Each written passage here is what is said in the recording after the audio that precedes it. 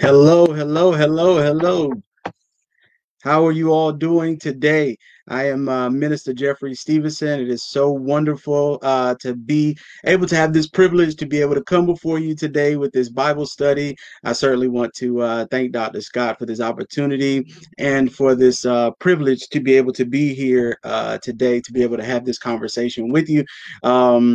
I certainly want to invite you to be able to go along in this interactive study today. It's not just going to be about me, but I want it to be very interactive. Get in the comments, get in the chats, get your pens ready, get your pads out. We're going to kind of go through some scripture today and kind of be able to dissect a few things. And so it's going to be very interactive. So get your comments ready. All right. Stay in the chats. But before we begin, let us start off with a word of prayer. Dear Heavenly Father, God, we come before you right now. First of all, God, we just come before you to say thank you. Thank you for being the God of our life, God. Thank you for bringing us to this teaching moment of this week. And Father, as we enter into this word, into this text, God, we ask that you would just give us what you would have us to get out of this text, that way we can be able to apply it to our everyday life. We just thank you. We praise your name. In Jesus' name we pray. Amen. All right. So today we want to talk about a living faith. Okay, a living faith. And we're going to be using for this backdrop James chapter 2, beginning at verse 1 through 13. So if everybody is ready, then let's go. Let's jump right on into it. All right. All right, let's go. Um, and it begins in saying, my brethren, do not hold the faith of our Lord Jesus Christ, the Lord of glory, with partiality. For if there should come into your assembly a man with gold rings in fine apparel, and there should also come in a poor man in filthy clothes, and you pay attention to the one wearing the fine clothes, and say to him, you sit here in a good place, and you say to the poor man, you stand there, or sit here at my footstool, which I like one of the other Bible versions. It also says, you sit here on the floor. Have you not shown partiality among yourselves and become judges with evil thoughts? Listen, my beloved brethren, has God not chosen the poor of this world to be rich in faith and heirs of the kingdom which he? But you have dishonored the poor man. Do not the rich oppress you and drag you into the courts? Do they not blaspheme that noble name by which you are called? If you really fulfill the royal law according to the scripture, you shall love your neighbor as yourself. You do well. But if you show partiality, you commit sin and are convicted by the law as transgressors. For whoever shall keep the whole law and yet stumble in one point, he is guilty of all. For he who said, do not commit adultery, also said, do not murder. Now, if you do not commit adultery, but you do murder, you have become a transgressor of the law. So speak and so do as those who will be judged by the law of liberty. For judgment is without mercy to the one who has shown no mercy. Mercy triumphs over judgment. I see all the comments coming in. Good afternoon, family. Good afternoon, family. For those who have just gotten on, we are talking about James chapter 2, beginning at verses 1 through 13, a living faith. A living faith. And I would encourage you to really bring out your pens and your pads. We're going to kind of go through this interactive study. As I said, we're going to do this together. Okay. All right. So, James, and I know Dr. Scott has been teaching on James, and he's already giving you kind of backdrop and an overview of James. So I'm not going to go too much into James, who James is, but just from a point of view of what it pertains to in this scripture, right? So James, who is known as the brother of Jesus, we get this from several different books, such as First Corinthians 15 and 7, Acts 1 through 1 and 14. Excuse me. We find James as a strong leader in the church at this time that this book is written. All right. But in this book, James is talking to Jewish Christians. Now, if you're writing this down, I want you to write this down. James is talking to Jewish Christians. It is very important because we're going to get to that later, and you're going to see why you need to remember that James is talking to Jewish Christians, okay? And you also have to remember that James himself is a Jewish Christian, okay? We know that James is talking to Jewish Christians because of the way he starts the book off. He says in chapter 1, verse 1, he refers to the 12 tribes who are scattered among the nations. Keep this in mind, as I said, because as we go through, you're going to need to remember this. As we look at chapter 2, we'll come back to who he's talking to and who his audience is. The book itself is filled with what is known as paranesis. Paranesis. If you're writing this down, I'm going to spell it out for you. I know it's a $10 word, but we're going to need it for later, right? So paranesis, Paranesis, paranesis. Once again, that is Paranesis,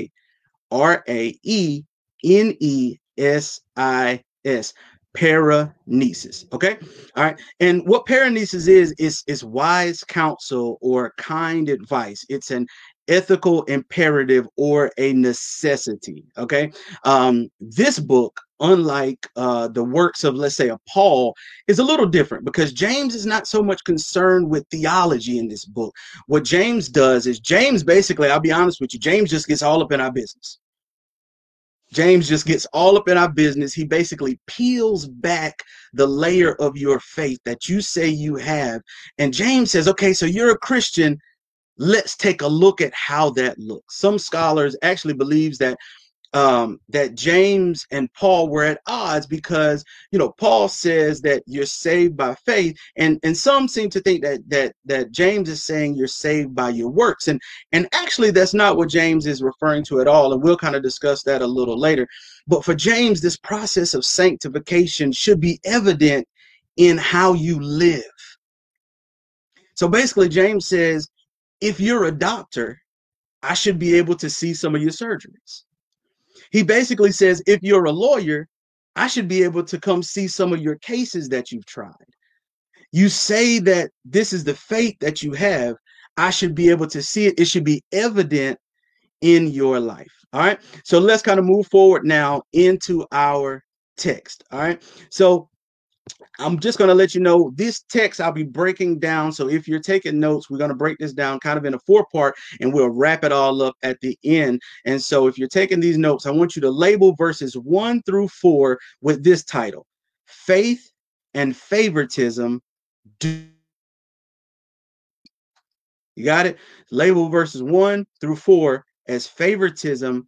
Faith and favoritism do not mix. All right, let's go.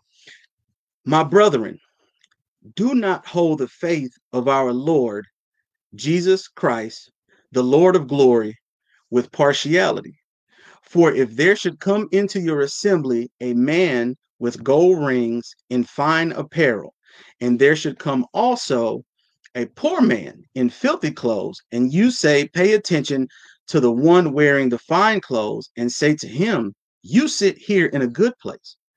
And you say to the poor man, you stand there or sit at my footstool. Or as I said earlier, another translation says, you just sit on the floor. You have not shown partiality among yourselves and become judges with evil thoughts. So what is James saying in this verse 1 through 4?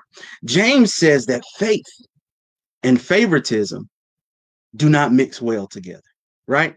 James says, do not hold Jesus with partiality, because partiality simply means do not show unfair, biased favor to one thing or one person over another. He then gives this illustration for us to kind of understand about this rich man and this poor man coming into the assembly, and the rich man receiving better treatment than the poor man. Now, to understand this, you really have to understand that this is not something that James is just saying as an illustration. These are something that is actually taking place in the church that he's writing to. While he's using the illustration to illustrate, this is an actual event that most scholars believe were taking place in the church itself. Okay, so he's not just making up something. This is something that's actually taking place. And so this is for James, this is class discrimination. And with this class discrimination, he says that Jesus himself did not show class discrimination. So how are you who say you walk in this faith showing class discrimination? And it's interesting because some commentaries, when you begin to study, they literally take this word favoritism and use it to mean snob. So in other words, the church has taken the role of being snobs. How does that sound? This situation shows what happens when we depend on the external, such as class, race, and economic well-being, and even physical appearance to qualify a person. Remember, I said he is talking to these Jewish Christians. So the reason why this is important is because Jewish Christians, they understand that they're Jewish. So they're not like the Gentile nations who don't understand as far as the Old Testament. These Jewish Christians understand this Old Testament. So when he says what he just said, in their mind, they're brought back to Deuteronomy 1:17, which says, "You shall not show partiality in judgment. You shall hear the small as well as the great, because the judgment belongs to God." And so the basis that James uses says that even God, in the way his standards are, is not to show favoritism on partiality. God does not look at the great more than he looks at what we would consider the small. Let's move on. So not only do faith and favoritism not mix, but look at what he says in verse 4. He says that you become judges with evil thoughts. So what is James actually saying about your thought life? He's saying that the church has been using evil practices in evaluating who it qualifies for the kingdom. And that I find interesting because James is saying God doesn't even use favoritism in who God chooses to qualify for the kingdom. So how are you doing it? This is what James means when he says you are a living faith, right? So you are using standards that even God does not use. So you may not show it on the outside, but what about your thoughts? Have your thoughts become evil? What are your motives?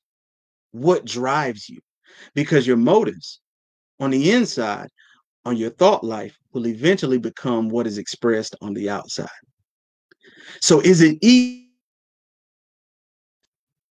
So I ask this question to you who are watching. Do you show at St. Paul, do we show the CEO at Wells Fargo better treatment than we show someone that we bring in from Tent City? Because that's what James is saying, is that faith and favoritism do not mix.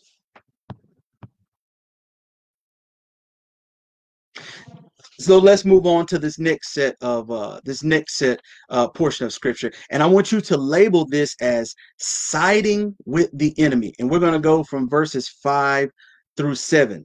Okay, siding with the enemy. That's what I want you to label it. Put it in bold letters as you take your notes. Siding with the enemy. Listen, my beloved brethren.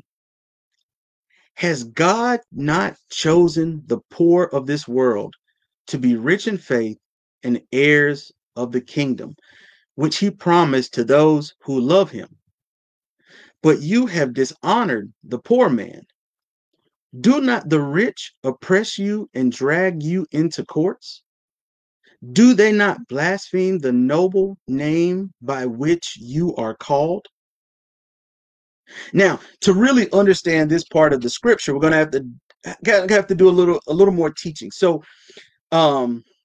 what's going on during this time is that the poor people are being dragged into court. They're being hauled into court by the rich, and they're being exploited. right? Many of these people are poor and they're sharecroppers. They are artisans, such as tent makers and carpenters. And so, what happens now is that these owners of this land bring these poor people into court. They raise these wages and they try to do everything in their power to take advantage and to exploit them. And so, when they do that, James, the way James puts it, is that even the side of the court is on the side of the rich and not the side of the poor. But they change the rules, they increase the wages and increase the rent just to exploit the poor at this time. And it's funny because the reason why James is pointing this out to them is because we know that the church has always been made up of those who are less in power. So James is saying that you are siding with the very people who are exploiting you. And then he goes a little further. He also says that you are called Christians at baptism. And since the rich are now blaspheming or cursing you because you are a Christian, they blaspheme you not because when they blaspheme you because of your baptism, they're blaspheming the God that you serve. Thereby, they are blaspheming the God himself or God's self. So James, and I want you to kind of picture this because it's almost when you read it for yourself, it's almost like James is saying this very almost like rhetorically. It's almost like he has this sense of irony in his voice. And he's saying, hold up, hold up, hold up, hold up. Let me get this right. Let me get this straight. So the very people who are dragging you into court and the ones who are blaspheming you because of the name that you bear, these are the very same people that you're catering to. And so I'll ask you while you look at this and while you think about this, who do you cater to? Right? I always find it funny that we look at certain demographics, and I won't get into who is who or political parties, but I always find it interesting that we know that certain parties seem to vote against their own interests, right? It's like I know that they're not looking out for me, taking away my welfare and taking away my help and my aid, or even my debt, student loan, for things, different things that are going on. But yet you still continue to vote against your own interests. And so what James is saying is that, hold up. So you're telling me that you're catering to the rich, but you are treating the very people who look like you badly. Understands that those who are receiving this epistle are generally accounted among the poor class. So to him, it's an irony. It's just an irony in the situation. Look at the way he says it. He says, "Do not the rich oppress you and drag you into courts?" Question mark. It's almost like you can hear him the way he says it in the text. So to him, it's just the irony and the exploitation, and they're trying to steal your land. They're cursing at you, cursing at your God. Now, you also have to remember that the exploitation of them is not because they're Christian. They're being exploited because they're poor. The cursing or the blasphemy is just coming as a result of you being a poor Christian. But let's not skip over that first part of this verse. The first part of the verse does not mean that the rich, and we have to be very careful on how we read and how we review scripture, because oftentimes we can misinterpret the scripture. And so when James says, "Listen, my beloved brethren, has God not chosen the poor of this world to be rich in faith and heirs of the kingdom which he promised to those whom he loved?"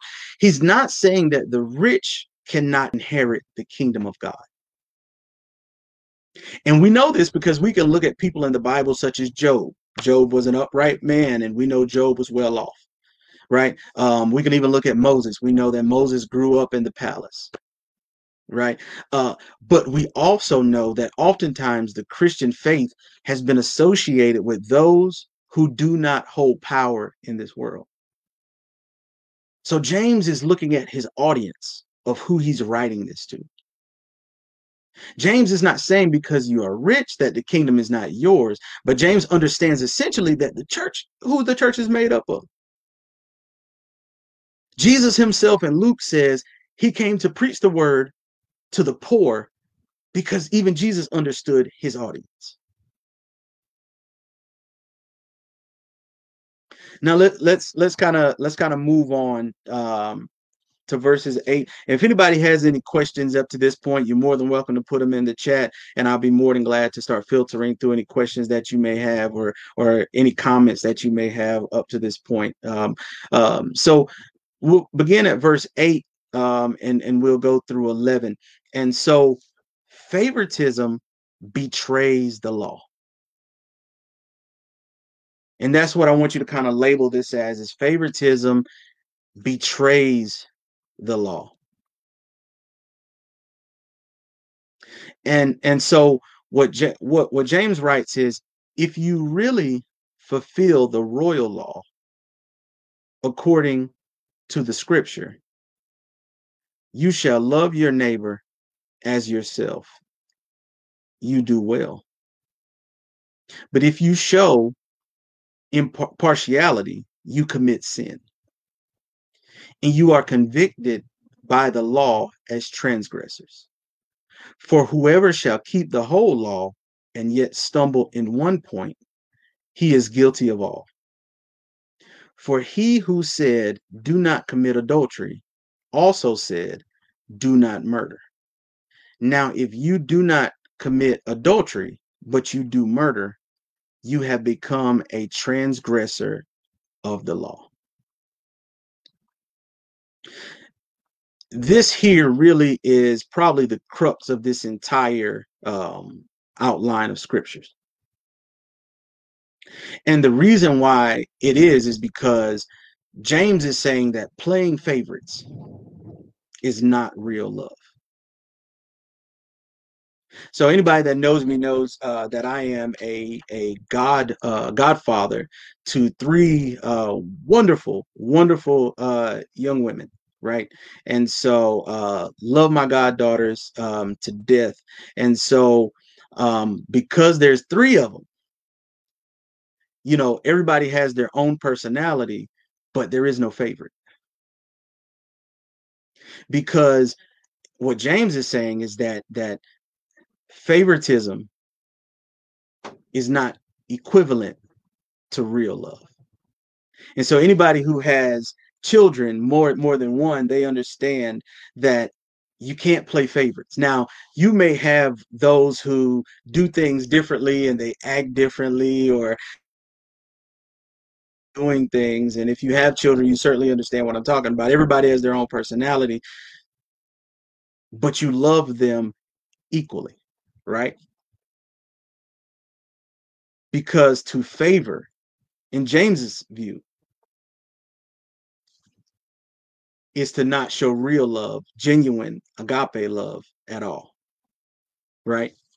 And so that's why we have to be very careful on how we dole out this favoritism and how we come and how we act and the things that we do inside of the church walls and even when we live out. And that's why James is always talking about the things that we do, this faith that you claim to live, because for James, Jesus does not show partiality. He does not show favoritism.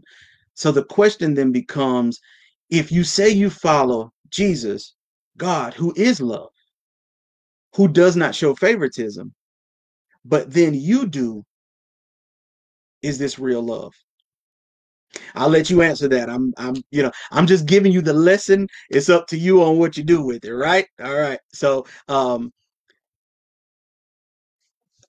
I want Ms. Marcia Moore says, love them equally, but sometimes we have to interact with them differently depending upon their personalities. And you are exactly correct, because they all have their own personality. My mom has 4 boys, and all of us are totally different. None of us act alike at all. We are all very, very different, and I think she might be on the chat, and she's probably going to put an amen in there at some point, because she'll be the first to tell you all of us are different. But the differences that we have does not equate to her loving one of us over the other, right? And so while James is saying at this point in this text is that yes, there are rich and there are poor. And see, she just dropped an amen on there. If you can, I don't know if you can see me. She said amen to that. That's my mother, Sadie Gabriel. She put an amen, and she'll be the first to tell you.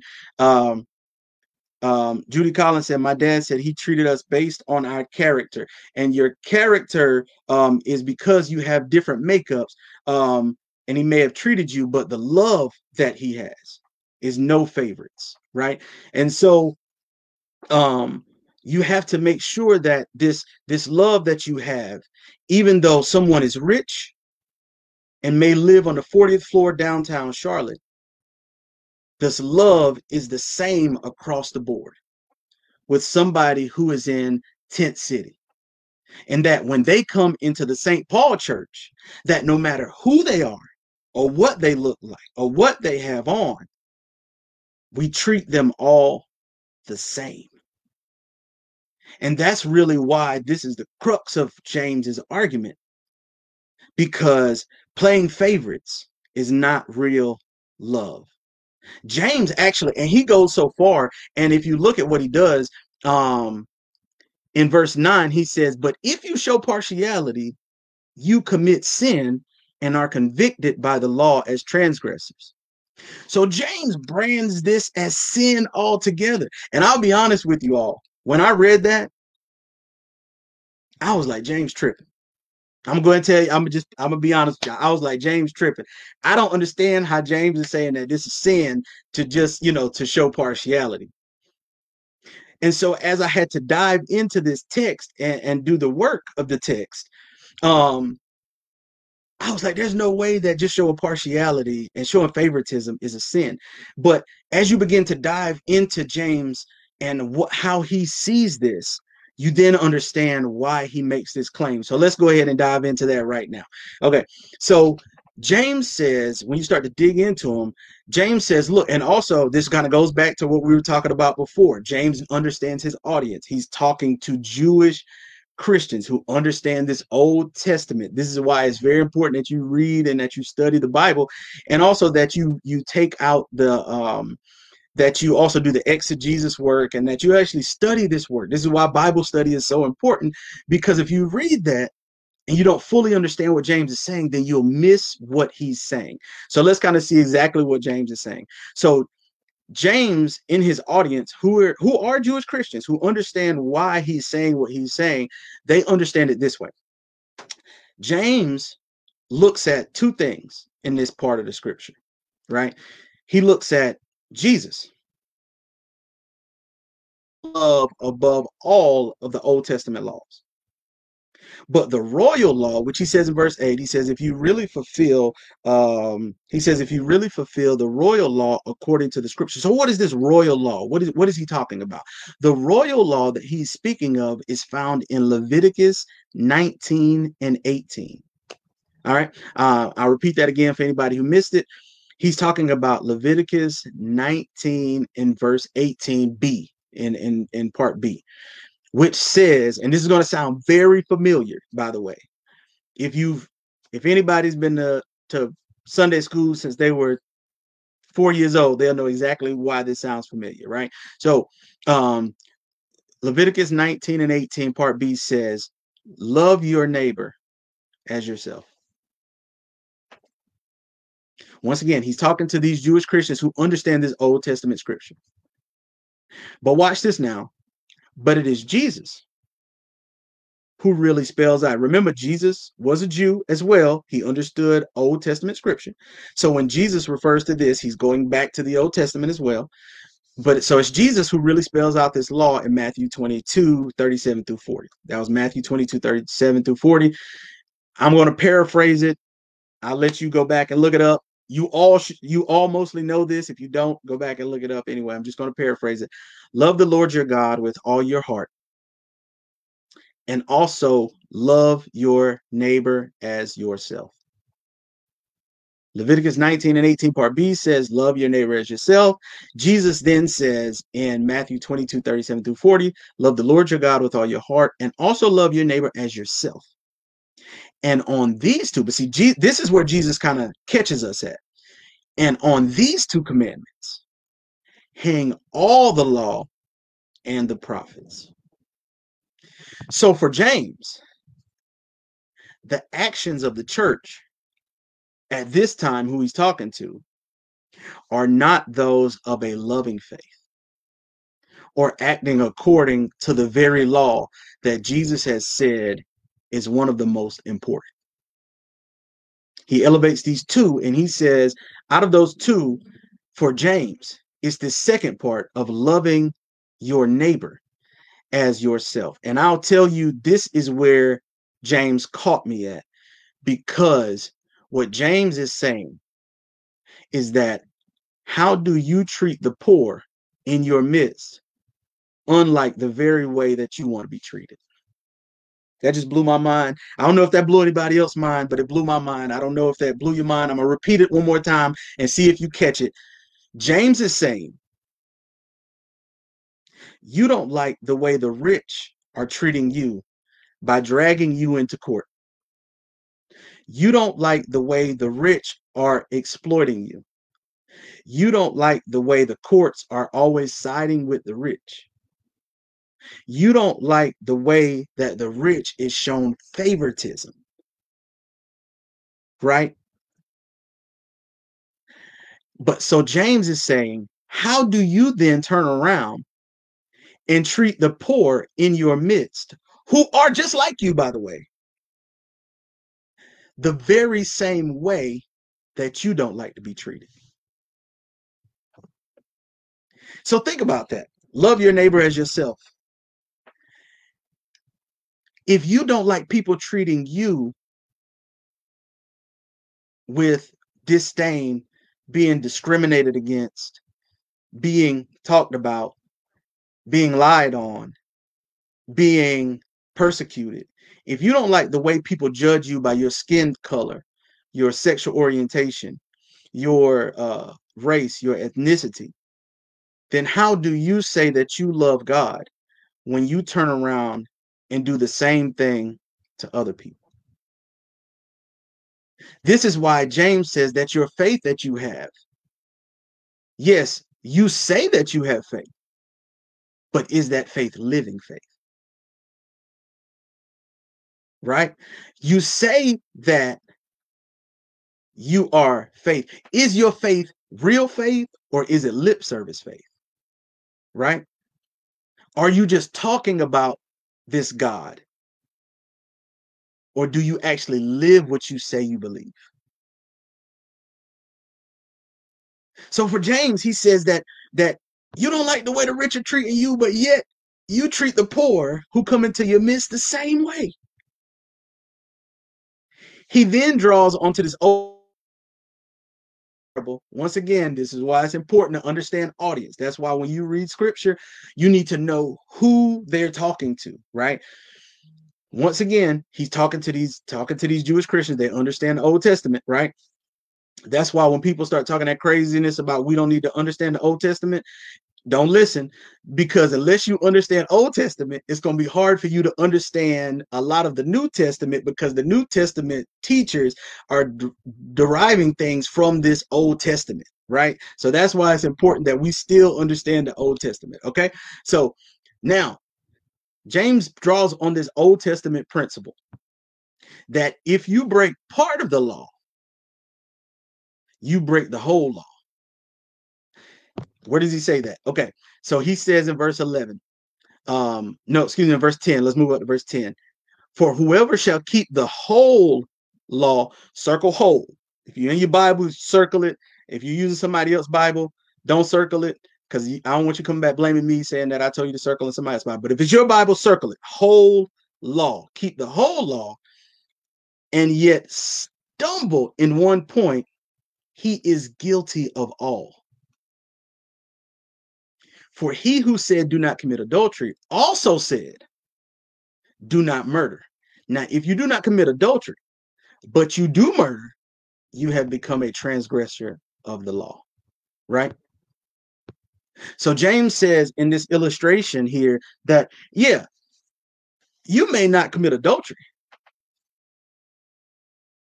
but if you murder someone, you've still broken the law.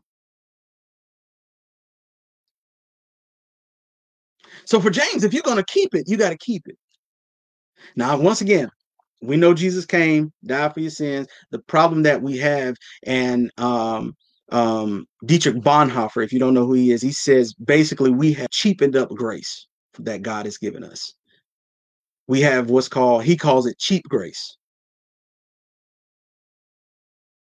Because even though we have grace, we still feel like we can go out and do everything else we want to do without actually repenting, because we feel like God has died for our sins. So he labels it cheap grace.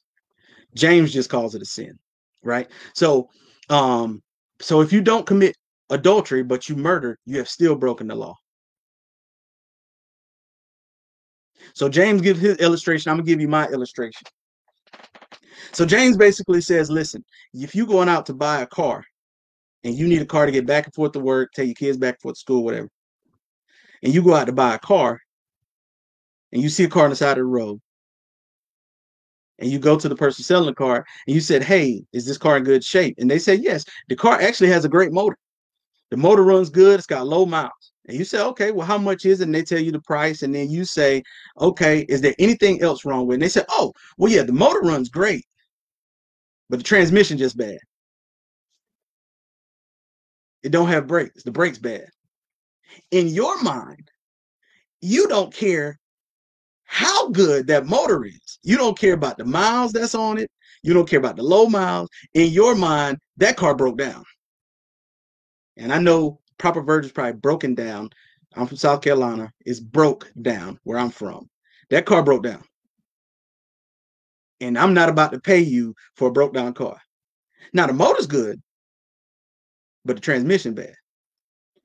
So in your mind, it's a broke down car, because even though the motor might be good, there's something broken on the car that will prevent the car from getting you to where you need to go.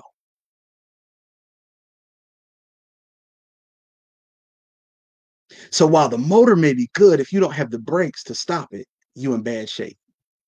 And so James says that if, regardless how you label the car and how good the car looks, the car is still broken down and in bad shape if the whole car is not working. What do you think of that?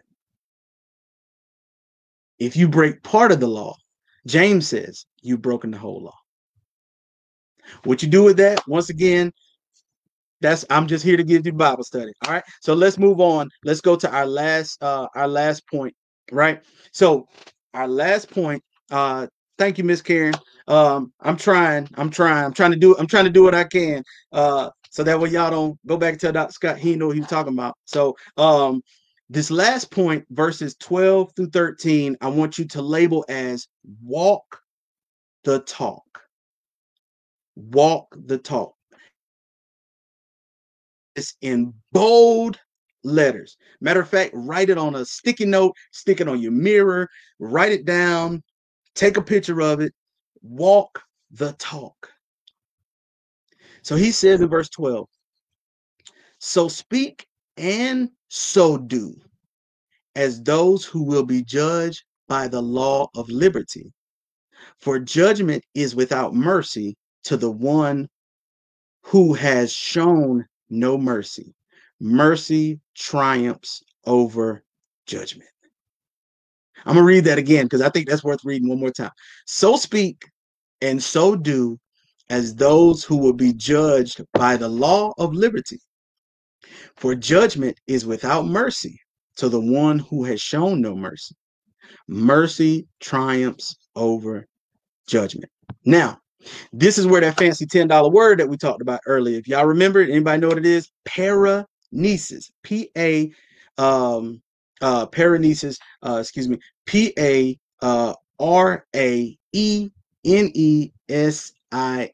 Paranesis. This is where that big $10 word comes into play, right? James gives us wise counsel. That's paranesis. That's what paranesis means. He gives us some wise counsel and some ethical advice. He says, if you're speaking and you are doing the things that you speak about, you will be judged by the law of liberty. So speak and do as those who will be judged by the law of liberty. In other words, if you act with love in your heart at all times, you won't have to worry about showing favoritism. Because when you act according to love, then you don't discriminate. If you act according to love, then you don't show favoritism. If you act according to love, then you don't show unequal treatment to others. If you act according to love, then you don't have to worry about evil thoughts coming to your mind. Because the faith that you claim is the faith that you will then be able to live out. You will then have a living faith. The same one that you're talking about is now the one that you are living out. And it's interesting because what he actually does here, he connects a statement from earlier in his epistle, found in verses 1 and 25, which says, he who is faithful is a faithful doer of the work. This one will be blessed in what he does. In other words, if you're faithful in the process of doing the work, then you will be blessed in how you actually carry out the work. So when you speak first and then you act on what you have spoken about, then you won't have to worry about all those things we just talked about. This is why, even though scholars believe that Paul and James, as I said earlier, are saying two different things, really they're not. James is really just saying that the actions of your faith. Paul says, okay, that you have the faith, then that's what is saving you. James is saying, yeah, okay, you got it, but what you doing with it?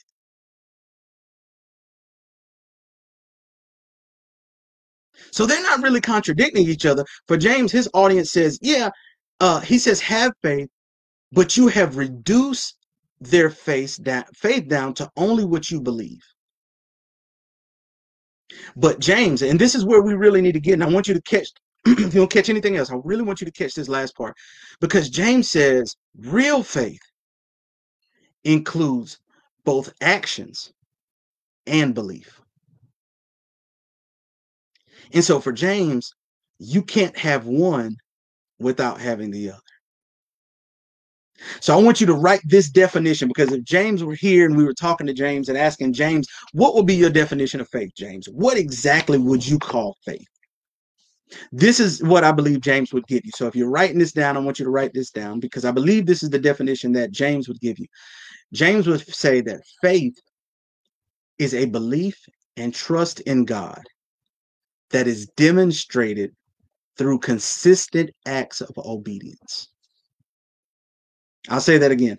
James would say that faith is a belief and trust in God, but that is demonstrated through consistent acts of obedience.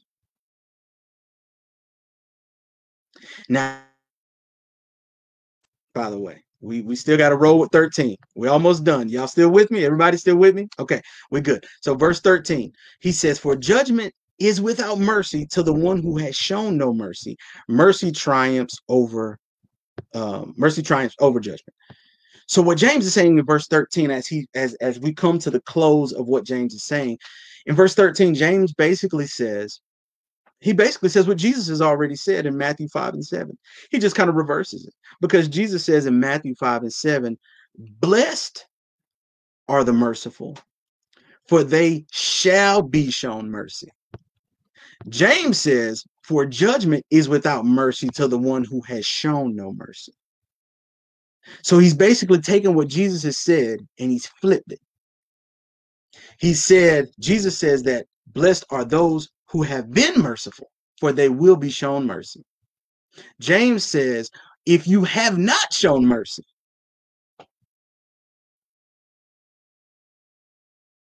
then how are you going to expect mercy to be given to you at the time of judgment? So for James, it's really as simple as how you treat others is the way that you will be judged by God on Judgment Day. But here's our hope, and I want to give you the hope, because there's hope in the scripture, by the way. He says, but mercy triumphs over judgment. This is a confident statement. This is like someone who practices and lives out their faith. So I don't know if you watch, I believe it's the fight the other day. One of the fighters, the fighter who lost, I believe Dante, he came out and his trainer came out and said that he was untrained. One of his old trainers came out and said he was untrainable. Not that he couldn't be trained, but that he was untrainable. He refused to do the work. Right. And so it's like a boxer who has done the work, because when I've done the work, then I can be confident in the outcome of the work that I've done. And so James says that if you've been living out this faith, then you can be confident that mercy will be shown to you, because mercy triumphs over judgment. In other words, the judgment that God gives, the mercy triumphs over that.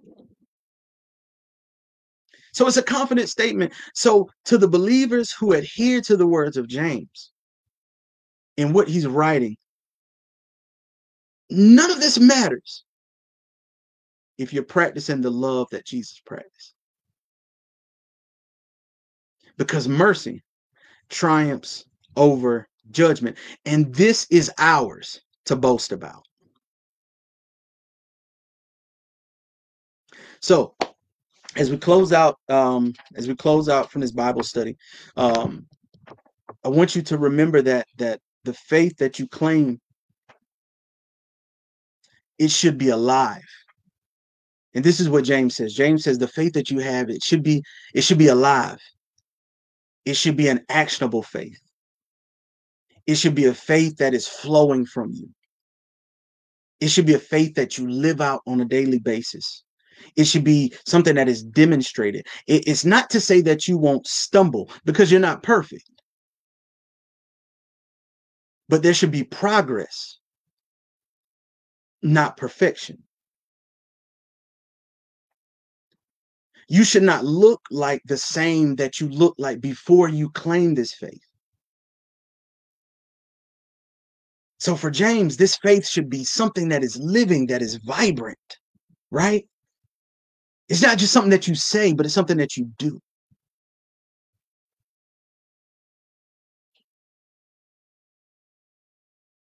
And so that's really what this whole James 2:1-13 is. He's saying that, listen, there shouldn't be favoritism. But the only way you got there is because you're not living out the faith that you claim to live anyway.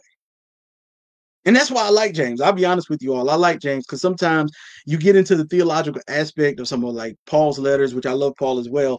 You get into this theological aspect, and you got to really, and James says, no, I'm not looking at the theological part. Let me just peel back the layers and see if you're doing what you say you do.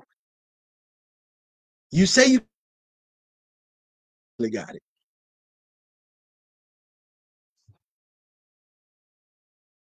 So just remember, as we close this Bible study, that what you say should not just be lip service, but that you're actually living what you say you believe. Because we are the witness that people see.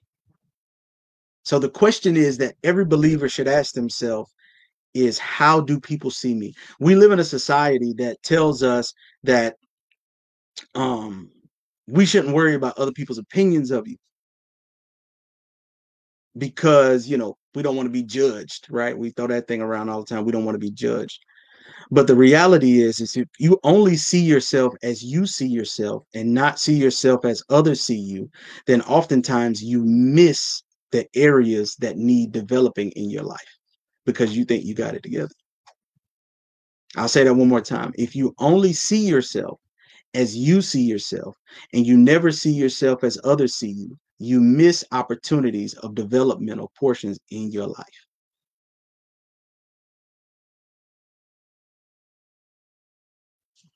So be mindful, because the faith that we have is not ours. It is a living, breathing faith. Amen. Amen. Thank you all for being with us today. It's certainly an honor. It is certainly a privilege to be able to come before you, one that I do not take lightly, whether it is the preaching moment or the teaching moment.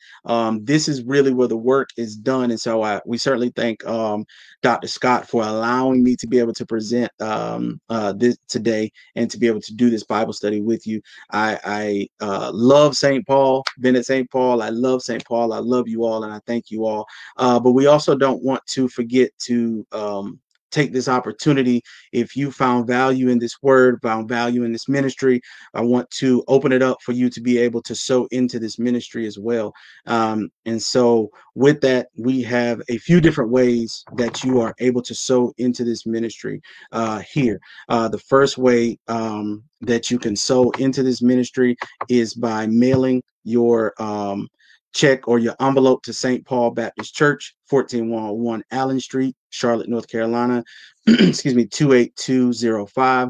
You can also drop your envelope off at the church Monday through Friday from 9 to 5. But we do ask that you call the church office before coming, just to verify that someone is in the office. That phone number is 704-334-5309. Another way that you can give to this and so into this ministry is through ACS. You can just go to our church website and click on ACS, and then through our Church Life app and be able to give that way.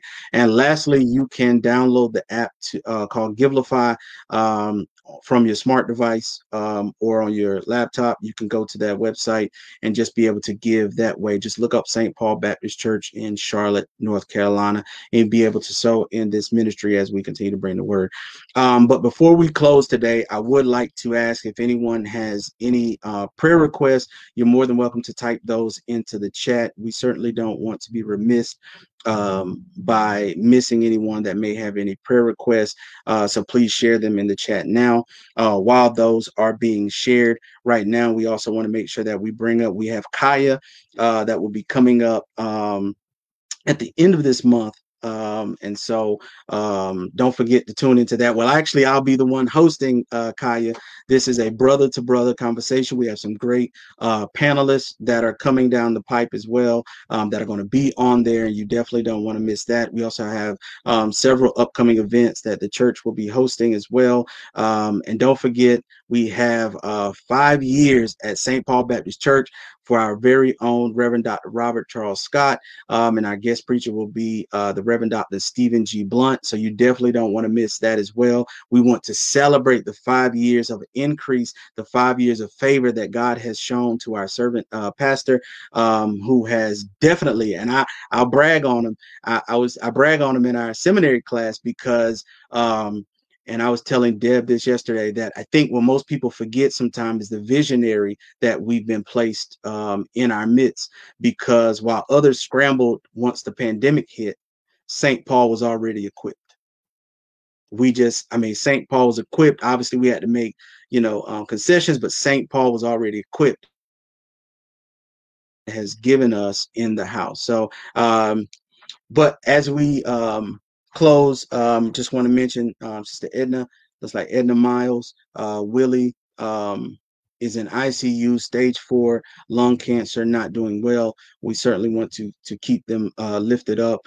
We also want to make sure that we lift up these two families that have been impacted in our neighborhood. The young lady who was across the street from St. Paul, that funeral arrangement. And then also we just had the funeral of our own brother, Eric Deese, who has impacted and touched almost every youth ministry at St. Paul, and definitely a devastating loss to St. Paul family. And want to keep his Stangela McDonald and their family lifted up in prayer as well. So as we close out, let us go to God in prayer. Dear Heavenly Father God, we come before you right now. First of all, God, we come before you just to say thank you. Thank you for this message. Thank you for this word. Thank you for this living faith that you have given us. God, for everyone who has watched, for everyone who will watch. God, I just ask that you would help us. Help us to live out this faith on a daily basis, so that way we may show others the same way that you take care of us, you are able to take care of them. For the same mercy that you give us, you still offer that same mercy to anyone else, God. And for that, we say thank you.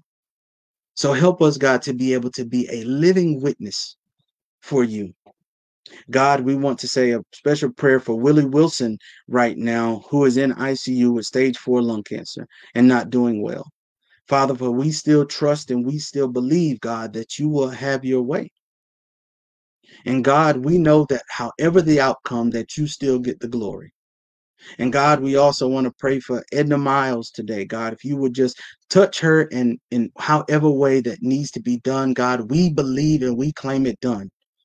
And God, for all of those who have been impacted by COVID, God, for those who have been impacted by this hard hit in this nation and everything that's going on, God, we just ask that you just continue to look over your people. Touch us, God. Continue to be the God of our life. We thank you for everything, God. In yours name we do pray. Amen. All right. Well, thank you, everyone. It was wonderful to be with you today. I love you all, and I'll see you all later. Be blessed.